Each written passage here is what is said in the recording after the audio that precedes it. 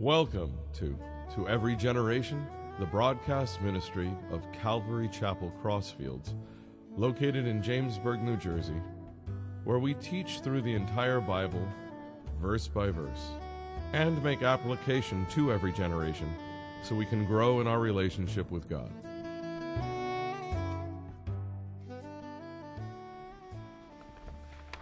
This morning we're going to be in Mark chapter 13, starting with verse 28. So what we've covered so far is really 3 sermons. Today's going to be the 4th sermon. I did want to make it 3, but there's just so much to it that I actually broke Mark 13 into 4 sermons. And we're talking about eschatology. What is eschatology? It's the study of end times. And it's very important because Jesus spoke to his disciples about prophecy, what's going to happen in the future, end times. And by extension, he's speaking to us too. He didn't keep it a secret. It was revealed for all of us to read. And there's several chapters, not only in the Gospels, but in other works. We're going to cover some complementary scripture, such as 2 Peter, where he speaks about end times prophecy, and we're going to wrap it up all together. So it's something that we need to learn. And, you know, some churches, you can go there 10, 15 years and they never teach it. And really that's a detriment to the body because it's something that the Lord wanted us to learn. And today's title for today's sermon is Lifestyle, Not Lifeline. What we try to teach, according to the way God set up his relationship with us, is that it's great to call on God when we need him. That's a lifeline. But it's better to have a lifestyle. You know, God, every morning, you thank you for another day. Just, there's no set how much scripture you should read every day or how much you should pray every day. It's a relationship. So, again, it's more of a lifestyle than a lifeline. Now, let's put this all in context. So we're talking about the end of the world, end times prophecies, but God doesn't want us to get caught up in spending all of our time speaking about when the rapture is going to happen, the Lord coming back for his people before that 7-year tribulation period. Who's going to be the Antichrist? When is the world going to end? But it's to be more looking for indicators, preparing ourselves personally, right, and spiritually to be able to receive the Lord when he does come for his people. I thought it was funny. It's amazing how smart people can be in the world. I mean, highly intelligent, and these are the things that they worry about. I have an article here. Stephen Hawking, genius, brilliant, probably, one of the smartest men on the planet, doesn't believe in God. He said in this article that artificial intelligence could end the human race. So this is what people who don't know God sit up at night thinking about. I guess it coincides very well with the last, Terminator 5 is coming out. Right? Another Terminator movie where the machines rise up and try to annihilate the human race. But this is this guy's understanding of it, however we know better. And again, this is what we're looking at. And here are the 2 extremes. The 2 extremes are, well, the first one is, and we talked about this, what is Christianity not supposed to look like? Whether it's the Jehovah's Witnesses or the Harold Campingites who predicted the end of the world in 1970 and 2011. I've heard dates 1994, 1996. Obviously, we're still here. And faithful followers sold everything, their homes, their cars. They quit their jobs, and the night before staring up at the sky, and the night comes, and the morning comes, and the next day comes, and they're still here. And it's really not funny. They don't have a job. They don't have anything. They've gotten thinking that their cult leader told them that Jesus was going to come back for them. So that's really one extreme. Now here's another extreme, and this falls more into, I would say, Western Christianity, especially with the whole American dream, and that's all a good thing. But sometimes we get so caught up in that we forget that we're just passing through in this world, So on the other extreme, you've got those that really don't want the Lord to ever come back. It's a terrible thought to them. I'm doing really good here. I love this world. I'm doing so well here, and they're not heavenly minded at all. So what's the balance? The balance is, and we're going to talk about in Matthew 24, the 2 women, one's grinding at the mill, she's working, but she's heavenly minded, and when the Lord comes for his people, she gets taken, and the other lady's still there grinding at the mill.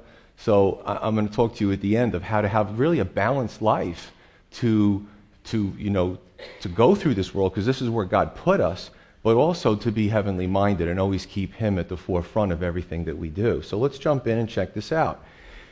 I'm going to jump first to Matthew 24, which is a parallel scripture to Mark 13. Matthew 24, starting with verse 36. Now, this is Jesus speaking. Matthew records it. Jesus says, for the coming of the Lord, but that day and hour no one knows, not even the angels of heaven, but my Father only. But as the days of Noah were. So what Jesus is pointing to is a historical fact. The story of Noah was not an allegory. As a matter of fact, in the Gilgamesh epic and some other recordings around this world, people who weren't even Christians or even Jews, they speak about the flood. So this was a worldwide flood. History bears that out. So he says, as the days of Noah were, so also will the coming of the Son of Man be. For as in the days before the flood, they were eating and drinking, marrying and giving in marriage until the day that Noah entered the ark. And they did not know until the flood came and took them all away. So also will the coming of the Son of Man be.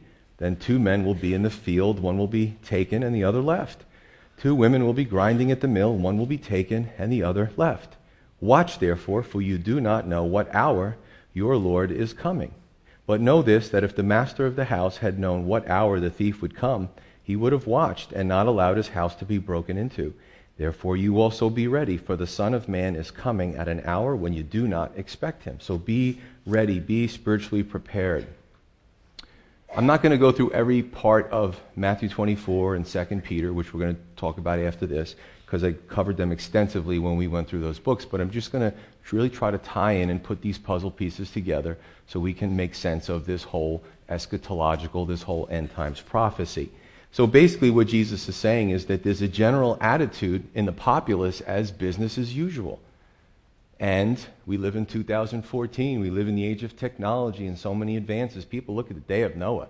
That's like foreign. That's another dimension. And even those in the church can have that same attitude. Well, that's such a long time ago. Tomorrow we're going to wake up just like every other day. That's the attitude. And let it not be for those who are believers.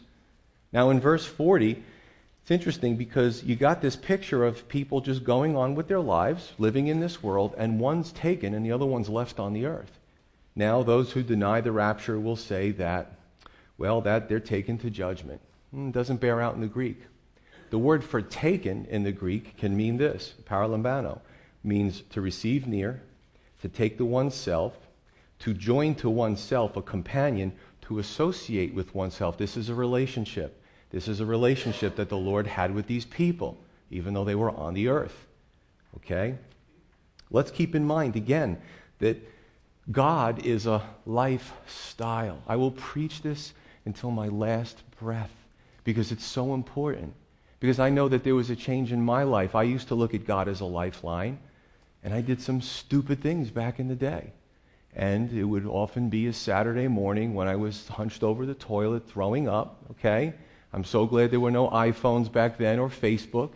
There might be some embarrassing pictures floating around, but I looked at God, oh God, help me. And then when he didn't help me the way I wanted to, I get mad at him. Stupid. I mean, I can look back. I thought I was righteous and he should help me. When things, near-death experience, oh God, help me.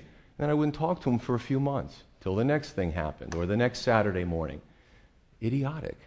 So that was my lifeline, and it wasn't very effective, although I am still here.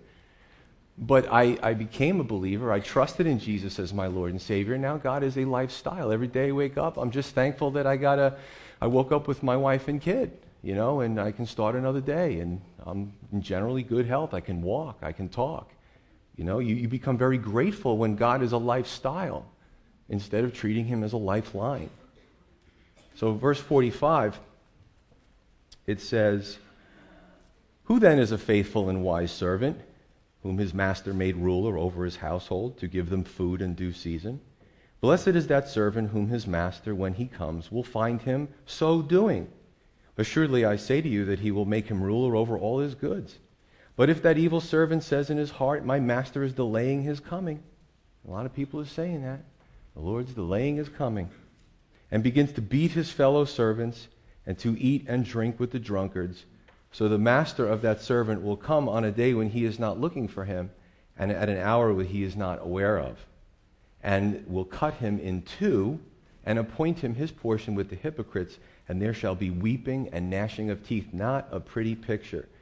You know, the different phraseologies in the first century that we might not be completely familiar with, but let me tell you, this is an awful, awful situation. Are we the faithful and wise servants as believers? Every believer has to ask themselves that question, right? Because the one that's caught beating their fellow servants. Now, this doesn't mean if the rapture comes and you're actively engaged in a fist fight that you're going to stay here. Understand the terminology that Jesus says. It's an allegory, but it's based on the truth of how we're to be living our lives when the Lord comes for us, right? We have to have the right heart, the right spiritual mindset. We have to be bearing fruit. We have to be truly believers and not just churchgoers. Now, poor behavior leads to poor theology, and poor theology leads to poor behavior. So you see that here. Some people want to follow a theology that suits their lifestyle, but it's not based in truth, and it'll lead to poor behavior. And you can see that here. Verse 51, this servant who's not faithful will be cut in two, or these servants, and appointed their portion with the hypocrites, where there'll be weeping and gnashing of teeth. This is a picture of unpreparedness spiritually. Now, I think it's funny because I love, it's almost like there's a class that unbelievers go to, and they say, if an evangelist approaches you, say this, that'll throw them off. Or say this, they can't answer that question. I hear the same things all the time. It's like a school or something on the internet. ChristianAnswers.com. I don't know. Don't look that up, but I just made that up in my mind. I hear this a lot. Well, there's a whole bunch of hypocrites in church. Okay, well, let me follow the logic here with you. Yeah, there are. There's hypocrites everywhere. And as Christians, if you've been Christian long enough, you've been a hypocrite. I know I have, and we've had to repent for being a hypocrite. Okay, but the true hypocrites, the ones that say that they're believers but are not living the life, and they really don't have Jesus in their life, and he's not their Lord and Savior, they're just fond of him, well, they're going to be the hypocrites that are cast into this place. So I guess let's bring the argument back to the person who's saying, I don't want to go to church, or I don't want to consider Jesus because of the hypocrites. Well, that's good for you, because what's going to happen is you're going to spend all of eternity with the hypocrites, being cut in two, where there's weeping and gnashing of teeth. Is that what you want? The people that you hate the most, you'll spend eternity with. Oh, it's a good point. So we kind of got to answer these questions, because it's right here in the Scripture. It gives us the answer. If you would, before we cover the last two parables that Jesus speaks of in Mark 13, would you turn with me to 2 Peter 3? Now, this is the Apostle Peter, 2 Peter 3, starting with verse 1. The Apostle Peter wrote 1st and 2nd Peter. 2 Peter has an end times prophecy flavor or flair. He knows that his death is imminent. Like Paul's last letters, he knew. The Holy Spirit revealed this. And the Apostle Peter does speak about what he pretty much wants to leave with believers for them to understand. And this is that last chapter. So think about how important what he's saying here is. It's the last thing that he wrote as far as we know. Starting with verse 1. Peter says, "Beloved, I now write to you the second epistle, in both of which I stir up your pure minds by way of reminder, that you may be mindful of the words which were spoken before by the holy prophets, and of the commandment of us, the apostles of the Lord and Savior, knowing this first, that scoffers will come in the last day, walking according to their own lusts, and saying, 'Where is the promise of his coming?' For since the fathers fell asleep, all things continue as they were from the beginning of creation. For this they willfully forget that by the word of God the heavens were of old, and the earth standing out of water and in the water, by which the world that then existed perished, being flooded with water. But the heavens and the earth which now exist are kept in store by the same word, reserved for fire until the day of judgment and perdition of ungodly men. But, beloved, do not forget this one thing." For those of you that almost listen to these scoffers, or maybe get a little depressed, or you feel pressured by these scoffers, listen to this, that with the Lord 1 day is as 1,000 years, and 1,000 years as 1 day. So technically the Lord has only been gone for 2 days, if we look at that, right? On the third day he's revealed himself to us. So, If you want to look at it that way, we're getting pretty close. He says, the Lord is not slack concerning his promise, as some count slackness, but he's long-suffering toward us, not willing that any should perish, but that all should come to repentance.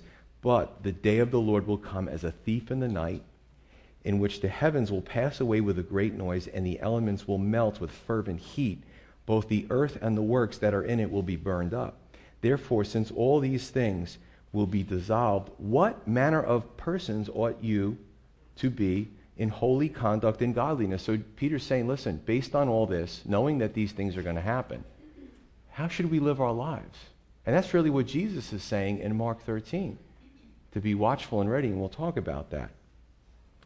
Holy conduct and godliness, looking for and hastening the coming of the day of God, because of which the heavens will be dissolved, being on fire, and the elements will melt with fervent heat. Nevertheless, we, according to his promises, look for the new heavens and a new earth in which righteousness dwells. You know? I mean, this earth this isn't it. You know, and even if we wanted to make it our home or our God, we also have a limited lifespan. We're not eternal on this earth physically. We're eternal in the spiritual realm, either one place or the other. Therefore, beloved, looking forward to these things, be diligent, the opposite of lazy, to be found by him in peace, without spot and blameless. James, I love this, man. All these little tentacles of the Bible all touch each other. Different authors, different time periods. James talks about, you really want to be religious? Don't be, take care of the widows and the orphans, and don't be spotted by the world. Don't be tainted by the world. And be blameless. Doesn't mean sinless, it just means blameless. And account that the long-suffering of our Lord is salvation, as also our beloved brother Paul, he references the Apostle Paul, according to the wisdom given to him, has written to you. A few things I want to cover in this briefly. Verse 3, scoffers.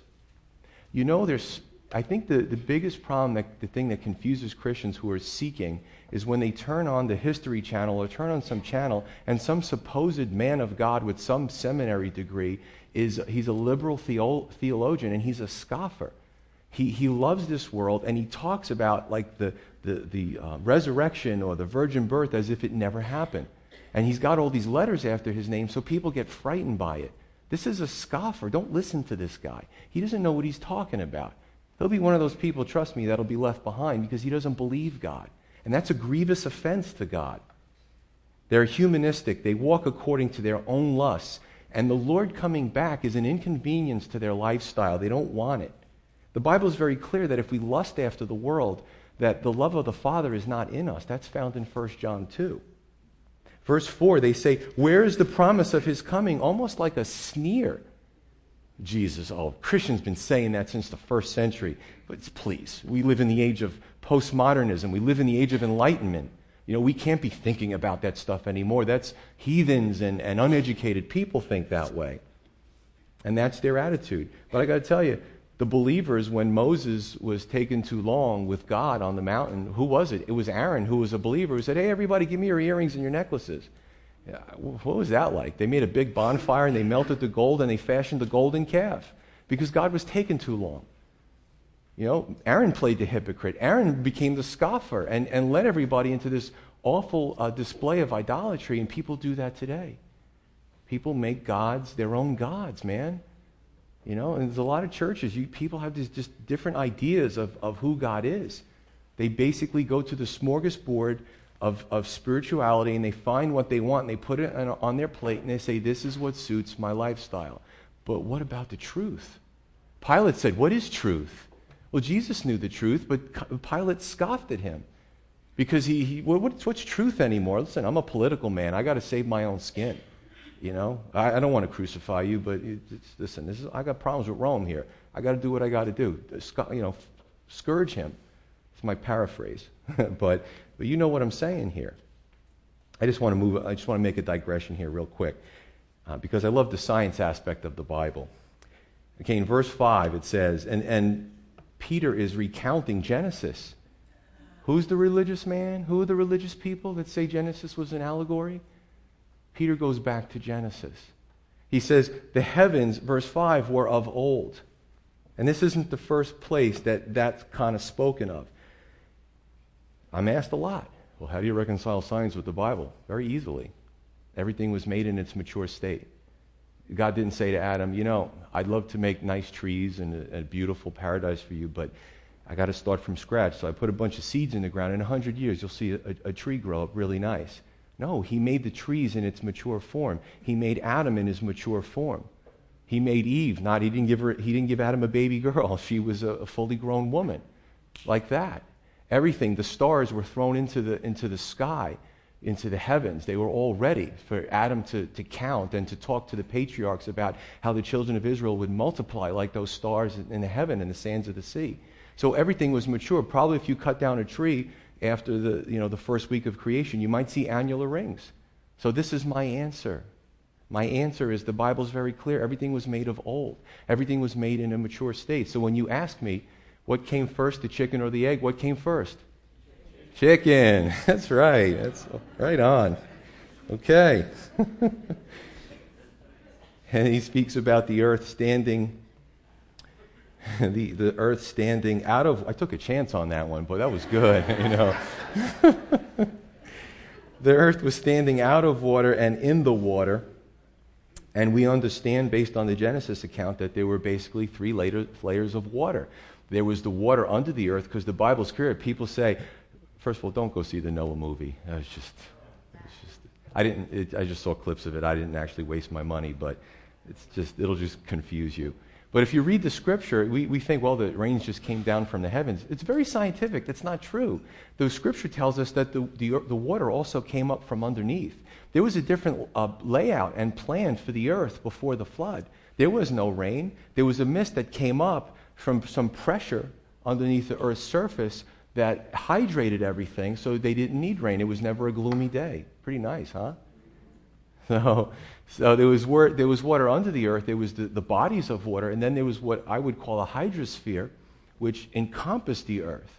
And it was a globe around the globe of the earth that caused this tropical environment, this beautiful paradise that after judgment had to take place, well, that changed too, and the lifespan changed as well.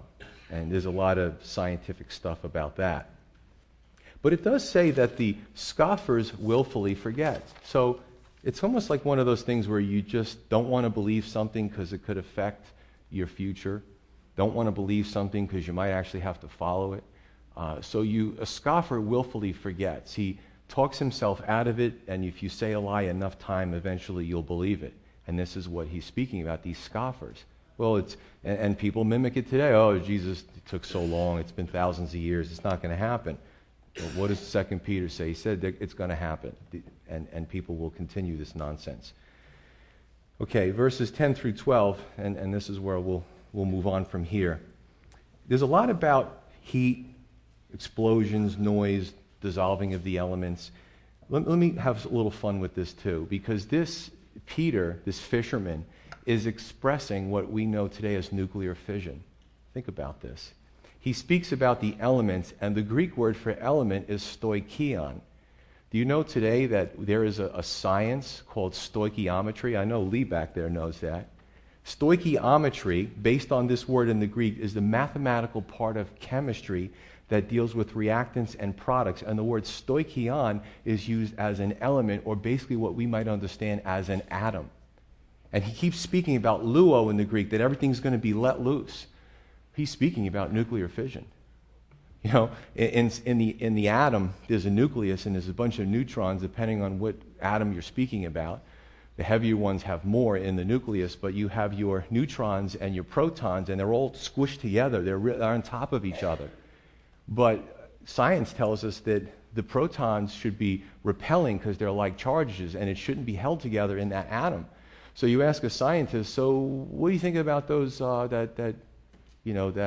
nucleus and the protons in there? How does that happen?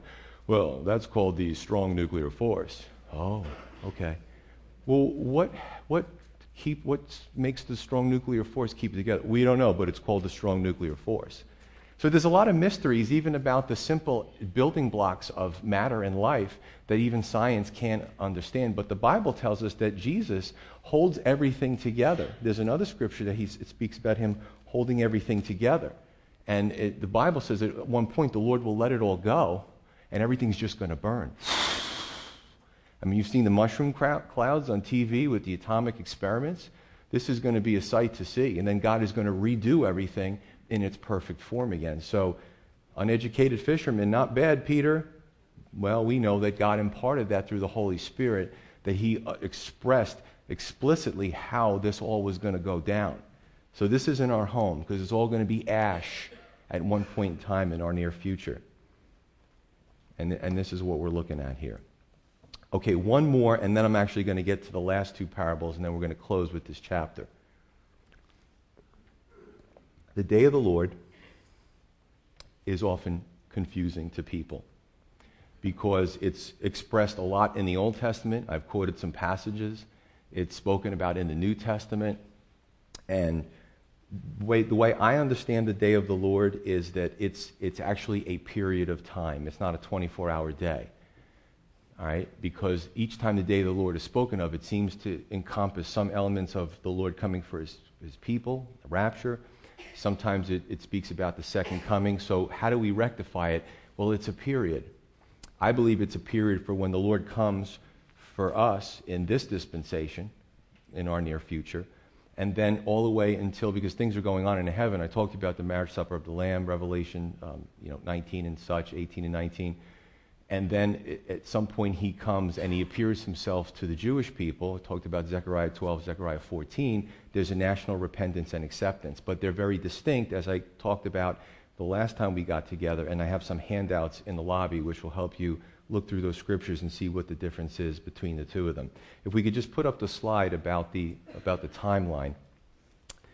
I actually wasn't going to use the timeline, but we just got a new screen, and the projector moved, and it's like real big, so I just want to use it. So I made an excuse to use it.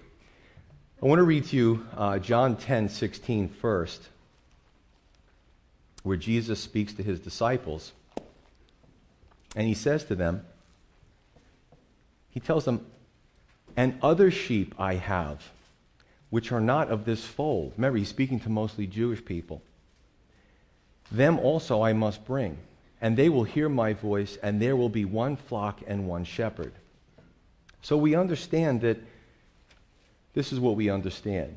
If we could get the timeline up there. There's two flocks that eventually will be united. There's two dispensations, right? We know how the Lord dealt in the Old Covenant, how he dealt with the patriarchs, right? We know how he deals with the church. It's a different dispensation. It's a different set of rules, different relationship. And there's also two different parousias. So 2 flocks, 2 dispensations, 2 parousias. And what's really neat is the church is sandwiched in between. If this confuses you, just write it down. I'll explain to you, email or whatever, or even after service. But get your questions answered. For those that have more advanced and understanding of the Bible, this probably come naturally to them. So in other words, if you look at the patriarchs, God dealt with Adam and Abraham and Moses a certain way. And then there was a point in time where Daniel's praying, and we covered this, and he said, my people, there's sin, the temple's destroyed, what's going to happen? And the Lord gives him this vision of 69 to 70 weeks, which is really 69 times 70, which is 483 years, till the Messiah comes, really a really great thing to look forward to. And then the 70th year, which hasn't happened yet, right, because the Messiah got cut off. The Messiah was killed after the 69th week. We're still missing a week of Daniel, a 7-year period. So here you have the 69 weeks to the Messiah, then the Messiah's death. Here's the church age. Here's the 70th week of Daniel, which hasn't happened yet. We know it hasn't happened because there's some great things that Daniel 9 talks about the end of transgression and all these great things. There's going to be no more sin and such. Well, we don't live in that time period, obviously. Read the paper. So for a lot of reasons, we know that the 70th week hasn't occurred yet. So really, we are sandwiched, the church age, really neat, in between the 69 weeks of Daniel and the 70th week of Daniel. Pretty interesting, isn't it? So we're a dispensation, is a covenant with the church that's well within the parameters of the 69th and the 70th week. So again, if you have questions, not a problem. Let's answer them. Let's get them answered for you. But I would just say this to you. If you saying, well, gee, I didn't really know that the faith was this complex. Well, salvation is not. Salvation is easy. Children can understand. Jesus died for our sins. He paid a propitiation, to the Lord, to God. He sacrificed himself, took upon our sins so that when we stand before God, we're righteous and clean if we trust in Jesus as our Lord and Savior. And anybody can fall into that. Anybody here, anybody in the world, no matter what your past is. However, there's some deeper things of the Lord that's meatier, that takes a little bit longer to grasp. If any of you have taken up skiing, did you get on the slopes and become like an expert in slaloming and zigzagging? No, you didn't. You probably fell a bunch of times. When I first took up beekeeping, there was one day that I went into the hive and I got stung 5 times, 2 on the face, the neck, and all over my body. And I'm like, I got to do better because I'm allergic to bee stings. I had to take an adrenaline pen. So that wasn't good. But the point I'm trying to make is whatever you do in life is relegated to this life. Whatever you're into, your promotions, your business, you didn't just come out of the gate knowing it well.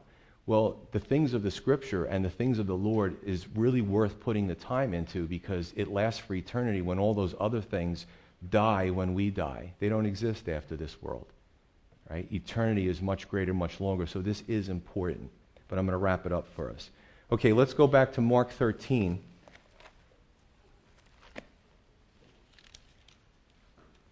So after all this, after the second coming, verses 24 through 27, Jesus wraps everything up with 2 short parables. The first one is the parable of the fig tree, Mark 13, starting with verse 28. Jesus said, "Now learn this parable from the fig tree." Jesus walked with followers, not just the disciples, and everyone had different education levels. So Jesus used very simple pictures, things in nature, to help everybody grasp what he was saying. It's just an awesome thing about parables. Here's something in the real world. Oh, yeah, we understand that. Now let me liken it to spiritual things. So he says, learn this parable from the fig tree. When its branch has already become tender and puts forth leaves, you know that summer is near. So you also, when you see these things happening, know that it is near. And another translation is that he is near. At the very doors, assuredly I say to you, this generation will by no means pass away until all these things take place. Heaven and earth will pass away, but my words will by no means pass away. And Peter gives us a picture of how the heavens and the earth, not God's throne room, but the heavens as in the Uranus or the layers outside of the ground of the earth and the different planets. So all the filler stuff. Some of it's a vacuum, so it's not really filler, but let's move on. So basically Jesus says that, and I have a fig tree at home. Every spring it does the same thing, just like Jesus says, right? The leaves, the fruit, the green, the leaves, expand. They're beautiful the way they open up, and then the fruit changes color, and it's beautiful. So fig trees do the same thing all the time. So what Jesus is saying is, look to the fig tree. Understand that as the fig tree changes, you know that it can indicate the seasons. Understand when you see the signs that we just covered in the last 3 portions of this chapter, then you know that the Lord's coming is near. And I believe he's referring to the second coming. In other words, I believe to the tribulation saints, he was giving them hope. If you're in the middle of this and you see all these things happening and you see the rise of the Antichrist, once you see him present himself, and we covered this in the temple and the new temple that's going to be built in our future, you can count, 1,290 days? 1,290 days according to Daniel 12:11 to the second coming. We can't know when the rapture will come, right? That's very clear. He says no one will know the day or the hour. However, if you're in the middle of the tribulation, which I hope nobody here is, you will be able to count from that 3.5 point mark to the last 3.5 years. So just hold tight. If you're not martyred, eventually to land, and the Lord will come and he'll subdue the Antichrist, his armies, and all this kind of stuff. Pretty, like I said, it's very deep. It takes a long time to study all this stuff and put it together. And I'm like, all right, I understand it. The trick is for me now to make them understand it. That's the hard thing about teaching. I mean, if something as depth as this, it's like, how do I get it to you guys? So at the end, I'm going to give you a basic understanding, and that'll. Some of you are like, oh, you're not making it clear, but we'll work on that. Okay. Verse 31 is a perspective check. Everything will pass away, Jesus says, but my words will not pass away. Okay? Remember I said a few Sundays ago, I talked to you about the news, I talked to you about AP photographers photoshopping explosions, live people with makeup, they lay them out and take pictures, and you bombed this, and this is the result of it. Then you find those pictures in another region. We don't know what's real and what's not real. There was one thing that I actually was posted to the church wall. It was me. I didn't do all my research, and it was a hoax. It wasn't real. So we look at media, we look at Facebook, we look at the news, and we really don't know what's real and what's not real. I showed you the video of the hologram of Michael Jackson. He's been dead for some time now, but a few weeks ago you saw him doing his dance and the moonwalk and everything at the Billboard Music Awards. It's not him, it's a hologram, but it's pretty darn good. You would think it was him. So the bottom line is everything in this earth will pass away. We live in the age of illusion, but this will never pass away, God's word. So that's your mooring point. That's your anchoring point. That's your foundation. Verse 32. Last few verses. He says, but of that day and hour nobody knows, neither the angels in heaven nor the Son, but only the Father. Take heed, watch, and pray, for you do not know when the time is. It is like a man going to a far country who left his house and gave authority to his servants, and to each his work, and commanded the doorkeeper, so you have your servants and your doorkeeper, commanded the doorkeeper to watch. Watch therefore, for you do not know when the master of the house is coming, in the evening, at midnight, at the crowing of the rooster, or in the morning, lest coming suddenly he find you sleeping. And what I say to you, I say to all, watch! Exclamation point. Parable of the doorkeeper. Now this is for believers in any age. Okay? Jesus would often speak different parables to different people for different time periods for a different set of encouragement or ministering to. Okay, so this is something that we, all believers, need to pay attention to. I don't want to skip over this. He says, neither the Son knows. This is something that Pastor Jason covered in the Bible college class when he taught about Christology. When Jesus came in the form of a man, there were some things he gave up temporarily. One was, you could say, omnipresence. He took the form of a man, 2 arms, 2 legs. So he kind of, spiritually he knew things in other regions, but as far as his body became, it was limited to certain areas because he took the form of a man. He was still fully God. How does that happen? How do you fit all that godness into a human body? I have no idea. Some questions we just can't answer, but I can tell you what I do know. There's if he didn't know, it was a self-restriction. The Bible also talks about what we know in the Greek as kenosis, an emptying. When the Bible says he emptied himself to take the form of a man. How much did he empty? Well, that's again another Bible college type of subject. But if he didn't know, it was because he restricted himself as he did with omnipresence. So don't let that throw you. Let's go back to the doorkeeper. The doorkeeper in those days, what did they do? They kept the door, right? The master would leave, and they said, you, head servant, I'm knighting you, and I want you to do this. Faithful in the little, faithful in the much, right, Christians? When we show God we can be faithful in some little things, he steps us up. So this doorkeeper now, he would keep the door in those days. He was the gate warden. He was a watcher. When the other servants were sleeping, he had to be paying attention, and he had authority. And he was tasked with protecting the master's affairs. Check this out. It's like a man going to a far country. The Lord told us in John 15 that he would be going away, and the disciples were like, no, we want to go with you. No, you can't go. Stay here. I'm going away. I'm preparing a house. I'm preparing a mansion for you. Right? Jesus spoke about how he prepares a place eternally for all believers. So he's really that picture of going away with a purpose, but eventually coming back for his servants. Right? He left us with spiritual gifts to use in the church, in the body of Christ, right? To glorify his name, to lead people to Christ while we're on the earth. And he commanded us to do business with those gifts. Remember the parable of the talents. Remember the one servant who had 1 talent. And he said, I hid it in the ground, and here's your talent back. And what did God say? You wicked and lazy servant. We're called to do things with the spiritual gifts that we're given. Now, If you are maybe a young believer in age or you're a young believer in spirituality, I just got saved last week. Well, what's my spiritual gift? Don't panic. Enjoy your relationship with the Lord. The Lord over time will reveal your spiritual gifts to you. There's a whole host of them, and they're pretty awesome. Just like we all have natural ability, God gave us spiritual ability. There are things that a 13-year-old kid has a spiritual gift that I don't have, and I marvel. I love it. It's awesome. So nobody's better than anybody else here. There may be some of us that are more out front. There may be some of us that are more behind the scenes, but we all are equal in the Lord's eyes. So I want to encourage anyone here, maybe you're struggling with that.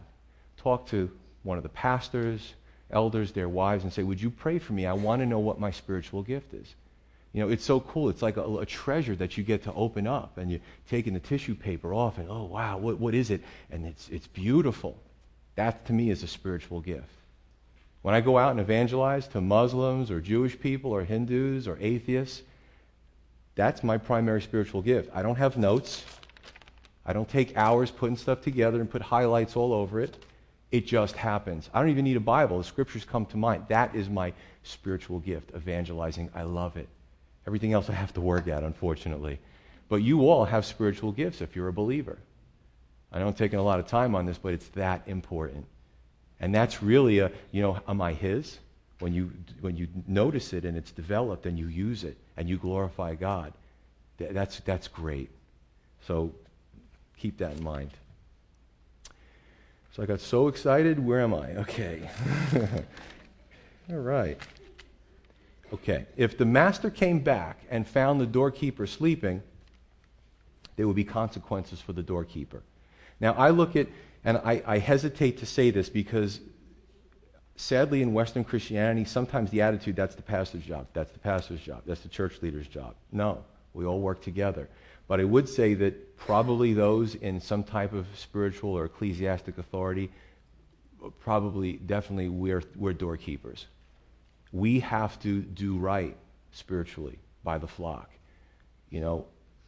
As much as I can't gerrymander, it's an old word, I can't gerrymander around Scripture. I have to give you the Scripture straight. Some days you're going to walk out here and you're not going to like me. I can't believe he said that. It's based on the Scriptures. What can I say? As a doorkeeper, spiritually, it's my job to tell the truth. I know that there's other ministries, and I know they're teaching stuff, and I know they're drawing large crowds, but a lot of it is watered down so they can draw large crowds and tickle their ears. I have to. I fear God more than I fear wanting to be what they're doing. I don't want to do that. So as leaders, we have to teach the truth. Because there's a lot of false teachers putting Christians to sleep. They're anesthetizing them. And there's a lot of Christians who want to be put to sleep. I deal with people who have addiction issues, and when I have these real frank conversations, what's sometimes the bottom line? There's a lot of reasons, but a lot of times it's you do it because you don't want to deal with life. There's some aspect of life, there's some aspect of our past that we want to be anesthetized from. The only problem is when you come down off that high, you either got to get back on another one, and where does that leave us in the world? It can leave us destitute and destroyed and devoid of relationships and our youth and everything like that. So even physically, people want to be anesthetized. People want to go in their own boxes when they get home after work because they don't want to deal with the pressures of work. Right? But Jesus is saying, don't be anesthetized when it comes to spiritual things. Do not be asleep. We're commanded to be paying attention. Take heed and watch are repeated 8 times in this chapter alone. 8 times. I've always said, and I've always been taught, if the Bible repeats something, if Jesus repeats something, it's something we have to pay attention to. 8 times. Take heed and watch. The first word is watch. The Greek word is actually Gregorio, where we get the name Gregory from. Anybody here named Gregory? Well, if you are, then now you know what your name means. It means to watch. It's pretty cool, isn't it? The word watch can also mean to be vigilant, to be awake, and I would say in our vernacular, pay attention, right? The second one is a phrase, take heed, means behold, beware, or perceive. In our vernacular, we could say open your eyes. Sometimes I'll say, Heather, do you know where am I? And then I stop because I found it. It's right in front of me. So she goes, What? What did you say? I'm like, nothing, that was the dog. The dogs get blamed a lot in our house. No, she goes, no. She tries to ferret out. No, you asked me, like as if I took it. And she'll say to me, it's right in front of you. It's open your eyes. It's right there. We can actually have something in our field of view, and we're not picking it up. So Jesus is saying the same thing. Open your eyes to spiritual things, right? Take it in, listen to it, see it, but also do something with it. Act on it. Again, a lot of Christians are sleeping.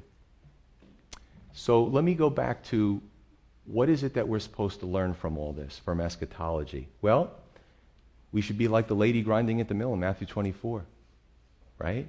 She went to work every day. She had to feed her family, but she was spiritually minded. She was heavenly. She was ready for the Lord. And when the Lord said, come home, she disappeared. And the other lady was like, hey, where's my help? Where'd you go? Paraphrasing. But the one lady who was grinding at the mill was taken, right? She was ready spiritually. That's what we need to be. We need to make God a lifestyle, not a lifeline. Means to desire a deeper relationship, not to be churchgoers. God does not call us to be churchgoers, and he doesn't call us to be converts. He calls us to be disciples. And that is on a whole different level. And honestly, when we trust Jesus as our Lord and Savior, it's not about us anymore. We can't have the attitude, this is great. I got everything I can get in the world, and now I'm in the Christian community, and it's fire insurance. When I die, I go to heaven, and my butt doesn't get burned from the flames. No, our lives change, and this isn't popular either. We all owe God a debt of gratitude, and we should be. He always says this: servants. When he talks about us, servants, we should be serving him.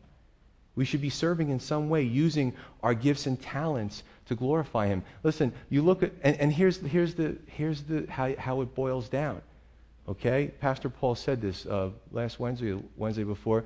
You know, we have projects in the church. We got a whole bunch of projects going on at the same time. As a board, we have plans in this church. We're going to announce some really awesome things in January. However, if the Lord said to me when I got out of here, "Psst, I'm coming at 8 o'clock tonight," I wouldn't be disappointed. I'm out of here. So while I'm here, I make plans, but I need to be heavenly minded for the day that he comes to call us home. And quite frankly, if we all go, then all the tribulation squatters can finish the projects. Good for them, you know.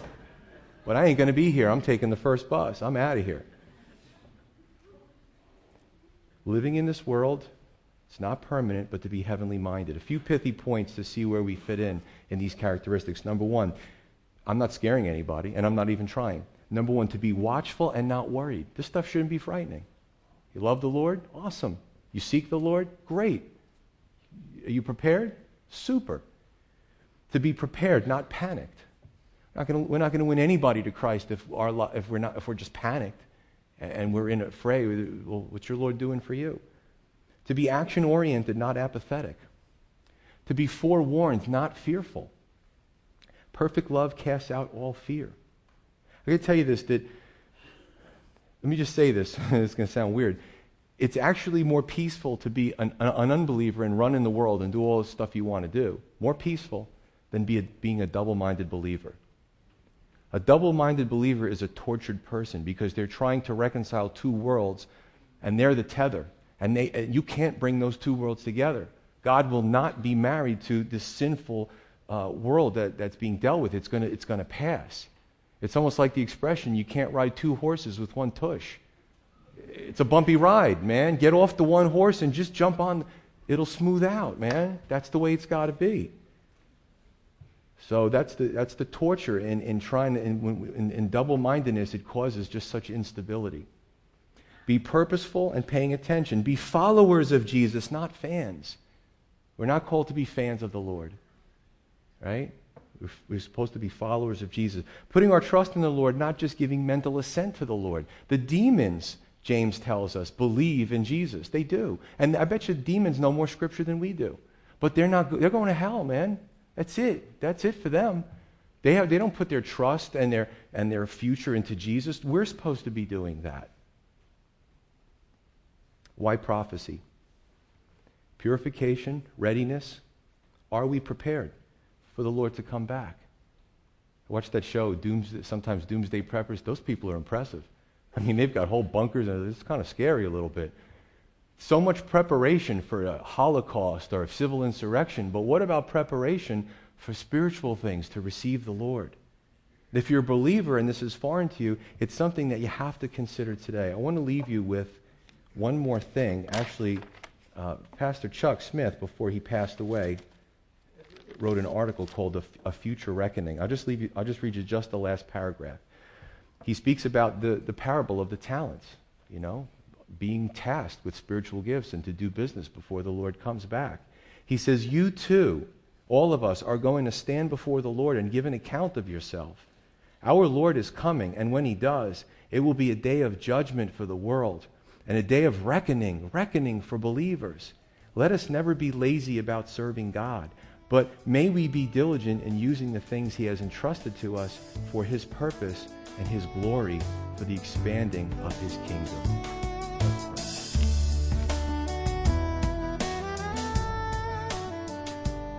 You've been listening to Every Generation from Calvary Chapel Crossfields. We're located at 15 Half Acre Road in Jamesburg, New Jersey.